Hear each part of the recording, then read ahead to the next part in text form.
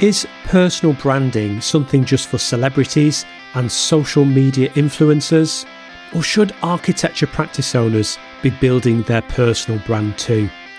That is exactly what I'm going to be chatting about with Bob Gentle in this episode of Architecture Business Club, a weekly podcast for solo and small firm architecture practice owners just like you who want to build a profitable, future-proof architecture business that fits around their life. I'm the host, John Clayton. If you want to get notified when I release a new episode and get access to free resources and exclusive offers, then go to mrjohnclayton.co.uk/ABC and sign up to my free weekly email newsletter. Now let's talk about personal branding.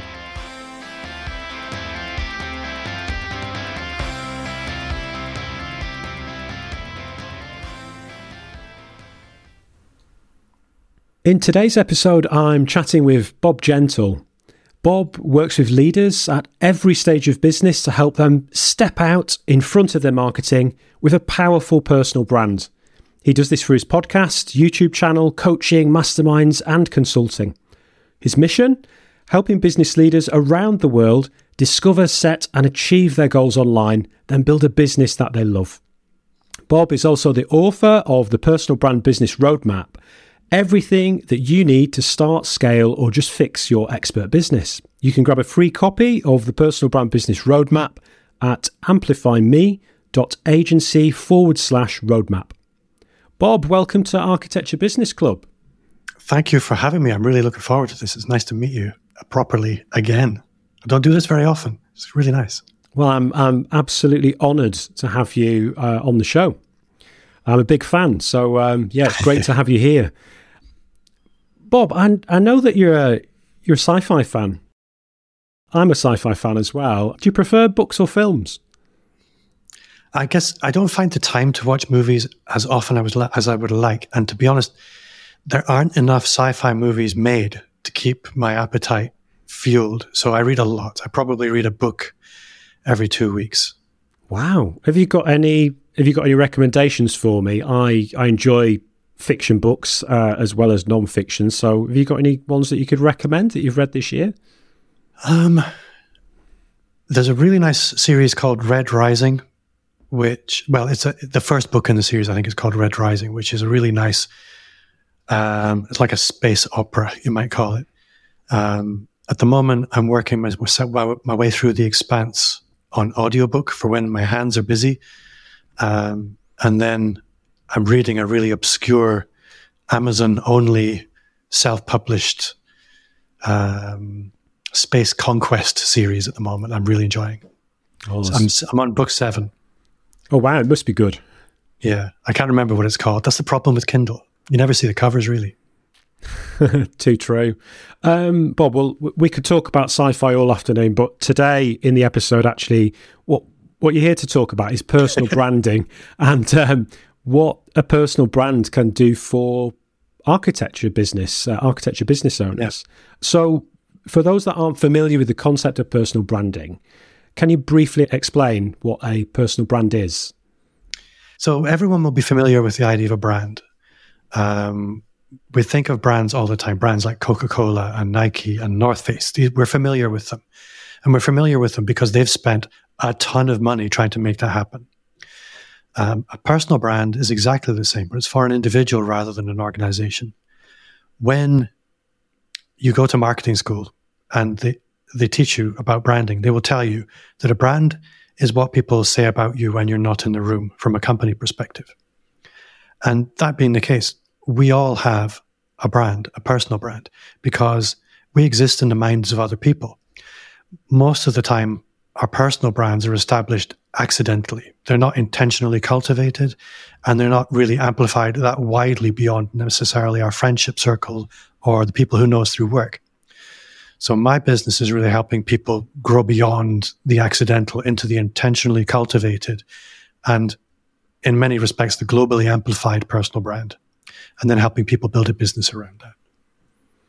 It's a really interesting answer because essentially that's how my personal brand started. It was accidental. I'd love to say it was intentional. So that's interesting. That's a common theme that you see with personal brands. Bob, you've worked with architecture practices before and many service-based business owners before. What do you notice about the way that they typically market themselves and their services? I think this is really a nice extension of the last question. So, like I mentioned, everybody has a personal brand. And what I see in many successful architecture practices is that the leadership are often naturally charismatic, probably quite outgoing. Those seem to be the qualities that, unless you're being structured about your sales and marketing, will naturally lead towards a thriving practice. Because people like to do business with people they know, like, and trust. So if you're somebody that lots of people know and they know, like, and trust you, by extension, you're naturally going to have a fairly healthy practice if you're good at what you do as well. The other side of the spectrum is introverts, the maybe less charismatic, where everything else is equal. They won't necessarily thrive because they don't have the systems and processes to market themselves. So that's really the simple answer. It's most architecture practices, unless they get to a certain level, are often successful accidentally. And it comes down to this whole thing of hard work beats talent where talent doesn't work. This is the opportunity for the rest of us.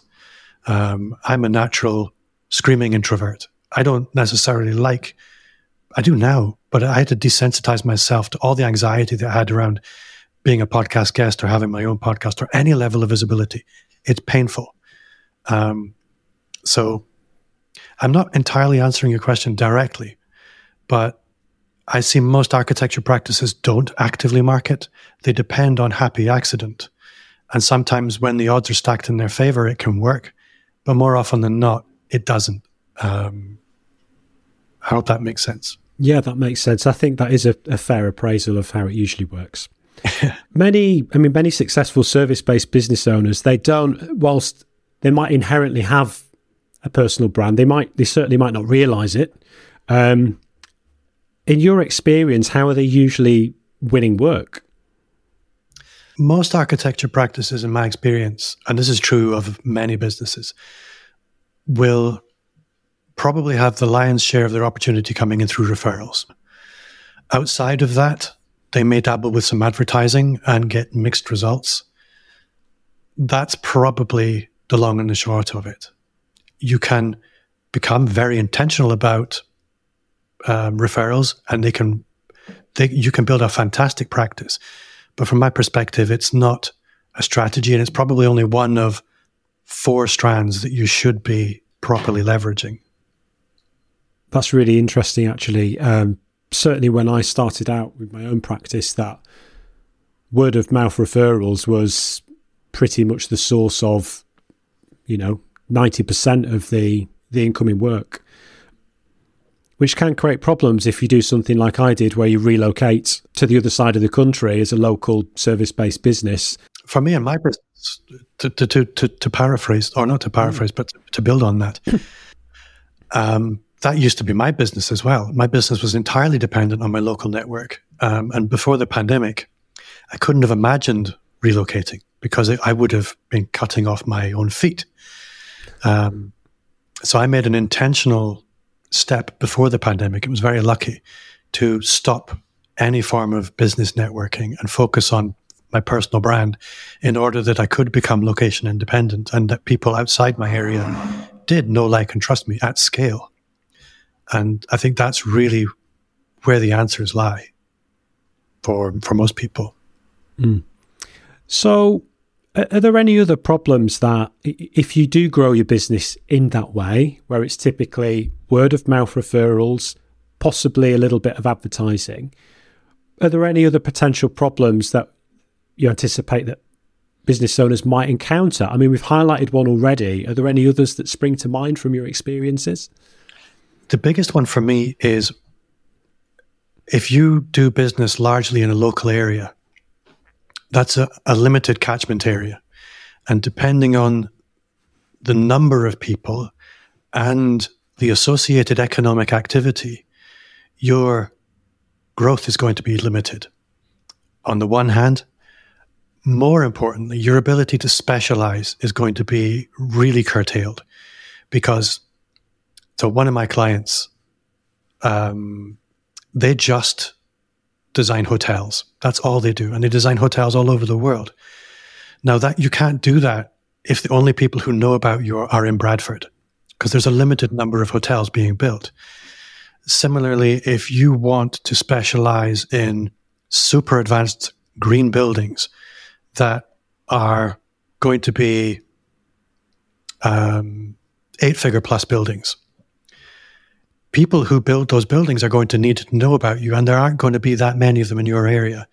So growing beyond your own limited catchment area and the associated revenue ceilings that you'll hit, or wanting to really become the only person who does that one thing, that's impossible if you don't have visibility outside your area.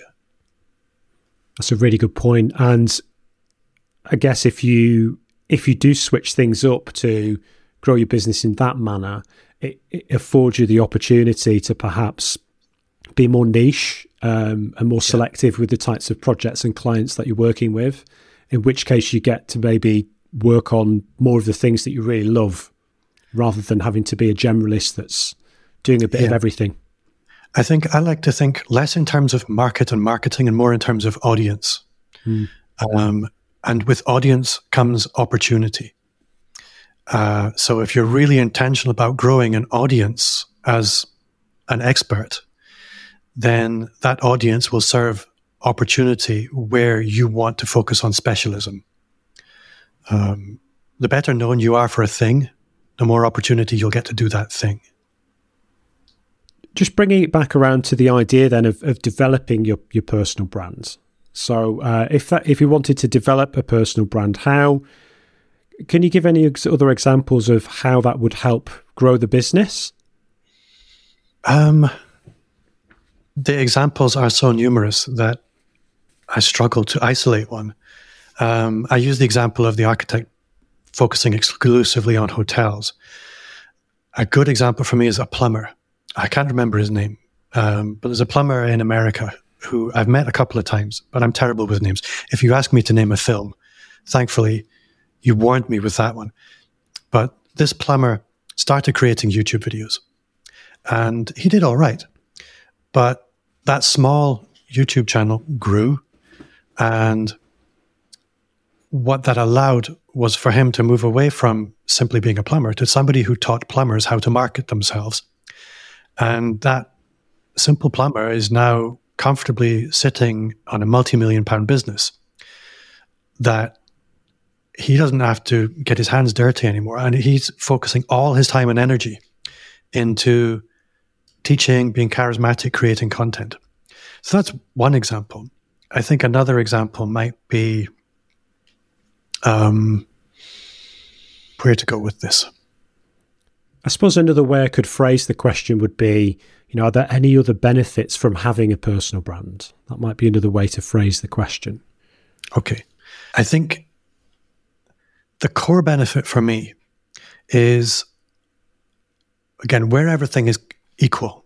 So I have a choice between architect A and architect B. Architect A is perfectly competent and has a good portfolio.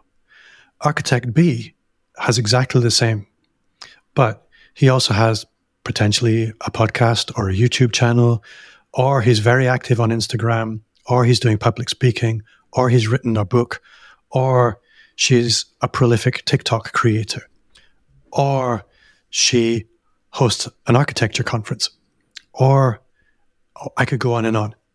There is a point of difference here where instead of me having to choose between A and B, I'm now having to decide, would it be ridiculous for me not to choose B? Where everything else is equal, one is an industry authority that's clear and visible, associated with other industry authorities, and option A is a perfectly competent architect. Which one are you going to choose? You're going to choose the one with the celebrity X factor, because everything else is equal. So you move from being one of many to the one of many. People don't have to decide now whether to use you or not, but whether to exclude you or not. It's a very different decision. So for me, when people decide, I need somebody to help me with what I'm doing, and I'm in the mix, it's really unusual that somebody would pick somebody else over me, because pound for pound, we're going to be very similar, but I bring an awful lot more to the table. So for me, that's the biggest advantage. I love that. I absolutely love that, Bob. It makes it such that it's almost like a no-brainer to go for architect B. And that question then of asking yourself, well, why wouldn't I use these people? Why wouldn't I work with this practice, this firm, this person? Yeah. Choosing a vendor of any kind is a risk. And we're all doing risk calculations in our mind when we're choosing who we're going to use. So what can you do to de-risk yourself? Authority, influence, competence, connection, all of these things are de-risking. So the other person, there's a cloak of risk over them. You've lifted that cloak of risk away entirely, complete transparency and overt authority and competence. You can't really lose. I guess it's that know, like, and trust that people talk about, that if you are positioning yourself as a leader in your space, an expert, and you've got the content, or you've got ways to prove that, you're not just saying it, that actually there's evidence here that those potential customers are seeing, whether that's that you are a public speaker, or you've got a YouTube channel, or you're prolific on social media, and you're a really helpful person of value. That's immediately going to build far more trust than they're going to have with any of those other competitors. Yeah. And I think the thing in the architecture industry is the minimum effective dose is way lower than it would be in my industry, for example, because hardly anybody's doing it. So the opportunities are even greater. And what I love about the personal branding and the content side of it is it's building the know, like, and trust at scale. So you can do it. It'll allow you to build out of your local area where natural social osmosis would just take care of it for you. Got it. Is developing your personal brand, is that going to be right for every service-based business owner? Remember, don't forget to subscribe to my free weekly email newsletter. You can do that at mrjohnclayton.co.uk/ABC. And if you're enjoying this episode, then please visit podchaser.com, search for Architecture Business Club, and leave a 5-star review. Now back to the show. I would like to say yes. However, if you're listening to this thinking, I am a horrible person, I'm genuinely horrible.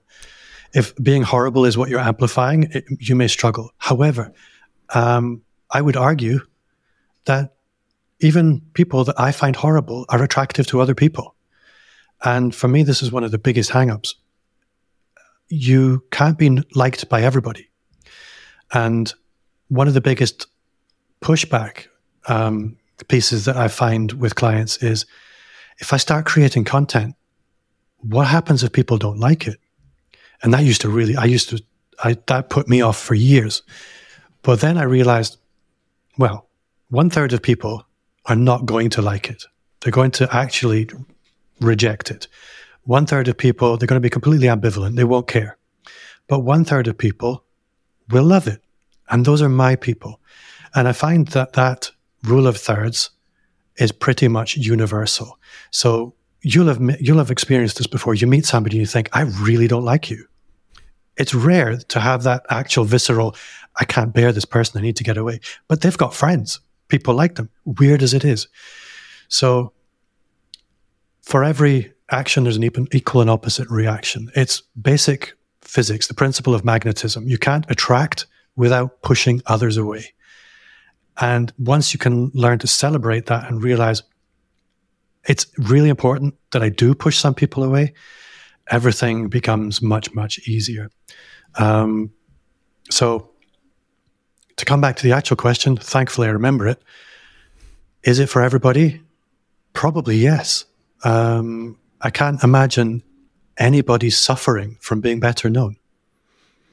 That's a great point that you made there that I just want to pick up on, about repelling people as well as attracting people, that by stepping out in front of your marketing with your personal brands, that you are going to start attracting people that are a good fit, that are your people, but also to start to push away those other people that might have got in touch, that you might have been tempted to work with, that ultimately may have led to being a bad client.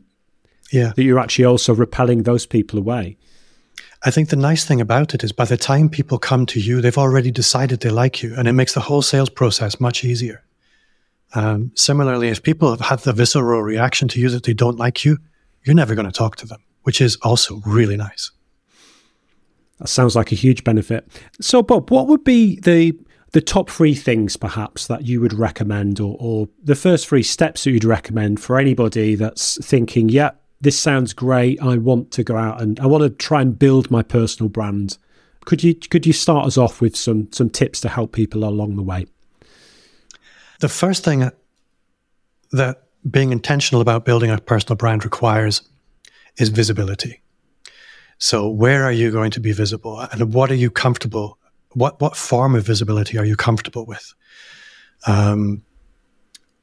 So, in fact, I'm going to back up because there's a more important question here. If somebody is completely unaccustomed to being visible on social media or any kind of content, then there's going to be a big fear factor. People are going to be scared, whether they'd like to admit it or not. Fear is probably the number one barrier of entry because people are worried about all kinds of things. So the first thing I would do is write down all the things you're scared of, because fear shrinks in the light.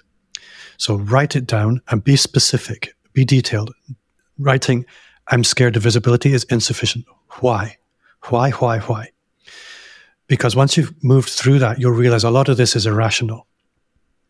And by writing it down, you'll start to understand what you can maybe put against it. What I mean by that is, if you're scared of video, why are you scared of video? I'm scared of video because my friends and family will make fun of me, or I don't like the sound of my own voice, or my face always looks weird on camera. So understanding that is a good start. And then there's a process of slowly desensitizing yourself to that, because what you're scared of now doesn't have to... I'll tell a story. It's the easiest way to explain this. So I was sitting in a mastermind conference, in a mastermind session in a conference.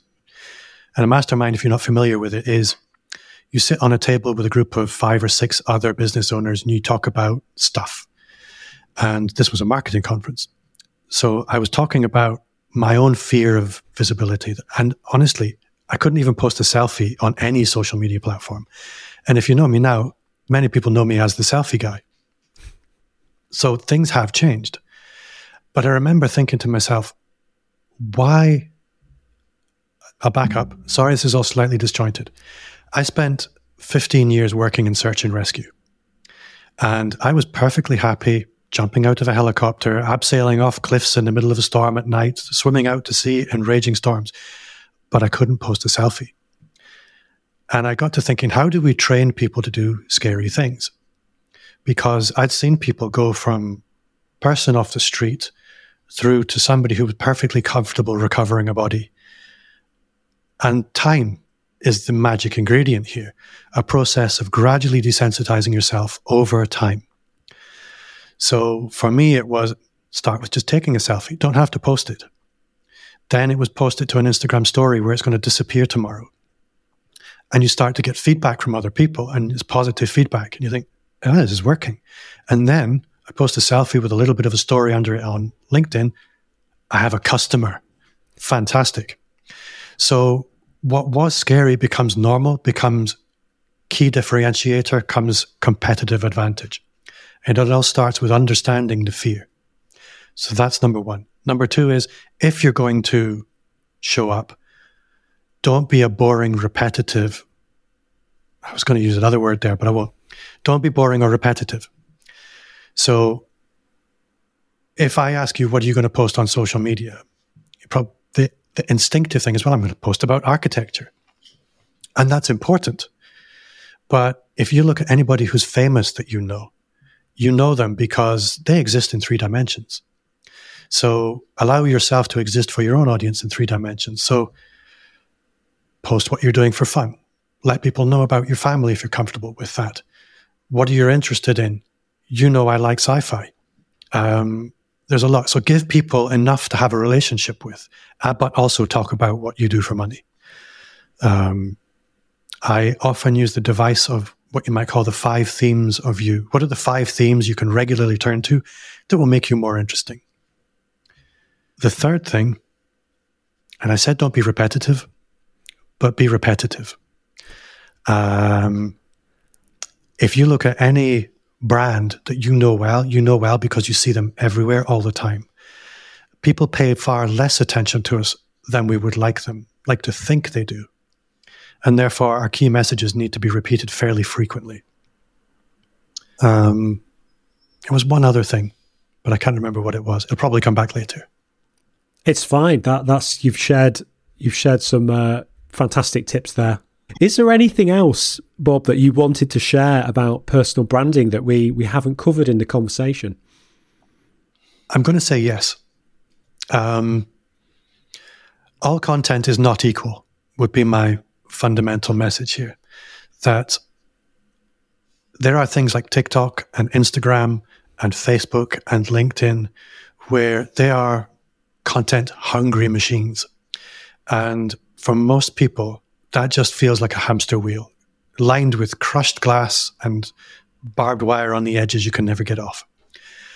And for most people, that is their experience of content marketing. And it's soul destroying because you're constantly having to be content creating, always on your game. And then people will ask you, what about search engine marketing? What about Facebook ads? There's just so many places you can go. So I like to use an investment portfolio analogy in order to help people understand where to invest their time. So we have short-term investments. You pay your money today, you get your result today. This is really ads, Facebook ads, LinkedIn ads, whatever. You create content, you can push it to as many people as you want. That is a rich man's game. It's not for you and I or most people listening. There is a place for it, but it's not at the beginning of your content marketing journey. Then there's the medium-term investment. And here we're talking about the kind of things we just discussed. Social media, social content, social networking. It's where you create your content today and it's gone tomorrow. But you can get lucky. For me, this is the medium-term investment. It's the current account, if you like. And it's where agencies play. If you go and hire an agency to do your marketing, they will probably stick in that medium-term investment. Then we have the long-term investments. This is podcast, blog, and YouTube.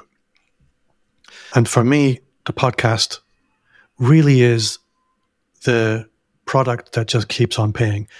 I call them the long-term investment because they pay compound interest over time. Every time you create a piece of content, it goes into the bank. It will generate relationships today and tomorrow and every day for the rest of time. Similarly with YouTube. Additionally, they're creating relationships. They're creating industry authority by association. They are creating opportunities for sales conversations. They are creating content that you can come back and spend in the medium-term investment bucket. But the core difference is the compound effect over time, that you're building a true content and attention asset. When you come back to the medium-term investment, you realize most people are just going to the casino. They're hoping to get lucky. And when you understand all that, you can look at content creation from a much more sustainable perspective. Wow, that's just a massive value bomb that you've just dropped at the end there. Thanks for that, Bob. That's fantastic. There was another question I wanted to ask. It isn't about personal branding. I love to travel and discover new places. And I just wondered if you could tell me one of your favourite places and what you love about it. This could be anywhere, near, far, anywhere you like. It's a tricky one because everywhere is awesome. And this is another important message when it comes back to personal branding. I'll answer the question specifically in a minute. But I have a friend who is a coach and he lives in Hawaii. And I look at what he does and I think it just looks so exotic. It's warm all the time. I'd love to be there. He comes to visit me here in Scotland and he thinks he's arrived in fairyland. And when I realized that what's ordinary for you is amazing for somebody else, and this is true of everybody, again, it puts a whole different perspective on your brand, that if you lean into the mundane, it becomes a superpower. To answer your question specifically, I love sunny places. I don't have a single favorite sunny place because I haven't been to enough places to have settled on a favorite. I love California because it's always a gorgeous day. There's never a bad day there. Even when it's pouring with rain, it's still lovely. Similarly, I grew up in Hong Kong. I love the place. It's just heaven. The climate is astonishing. But I think everywhere is awesome. It's nice, actually, if you can come from that perspective where you can sort of celebrate and enjoy the places that are nearby. You're absolutely right. We take for granted some of the places that are on our doorstep. And there are some fantastic places where we all live. Yeah, absolutely. Bob, that's been absolutely amazing today. Thanks so much for coming on the show and sharing all of your knowledge. It's been fantastic to talk about personal branding. Where can people go to connect with you or to find out more about you? So I have a podcast, The Personal Brand Business Show. You can just search Personal Brand Business Show on any podcast player. It's easy to find. My website is amplifyme.agency, and you can find me on any social media platform, all of them. Just search at Bob Gentle or Bob Gentle. I'm really hard to miss. Brilliant. And would you like to remind everyone how to get the Personal Brand Business Roadmap? Yeah, you can visit my website, amplifyme.agency/roadmap. There will be a giant pop-up, so even if you can't find the page, it's hard to miss. And yeah, it really does help walk you through all the stages of building the personal brand and then marketing and monetizing that personal brand beyond simply the services and products that you necessarily have today. Brilliant. Thanks again, Bob. Thank you. You've done a really good job. I've had a great time. Thanks. Next time, I'll be talking to Stephen Drew, the founder of Architecture Social, all about how to find, hire, and retain great architectural staff. Thanks so much for listening to this episode of Architecture Business Club. If you liked this episode, think other people might enjoy it, or just want to show your support, then please visit podchaser.com, search for Architecture Business Club, and leave a glowing 5-star review. It would mean so much to me and makes it easier for new listeners to discover the show. If you just want to connect with me, you can do that on most social media platforms. Just search for @Mr. John Clayton. The best place to connect with me online, though, is on LinkedIn. You can find a link to my profile in the show notes. Remember, running your architecture business doesn't have to be hard, and you don't need to do it alone. This is Architecture Business Club.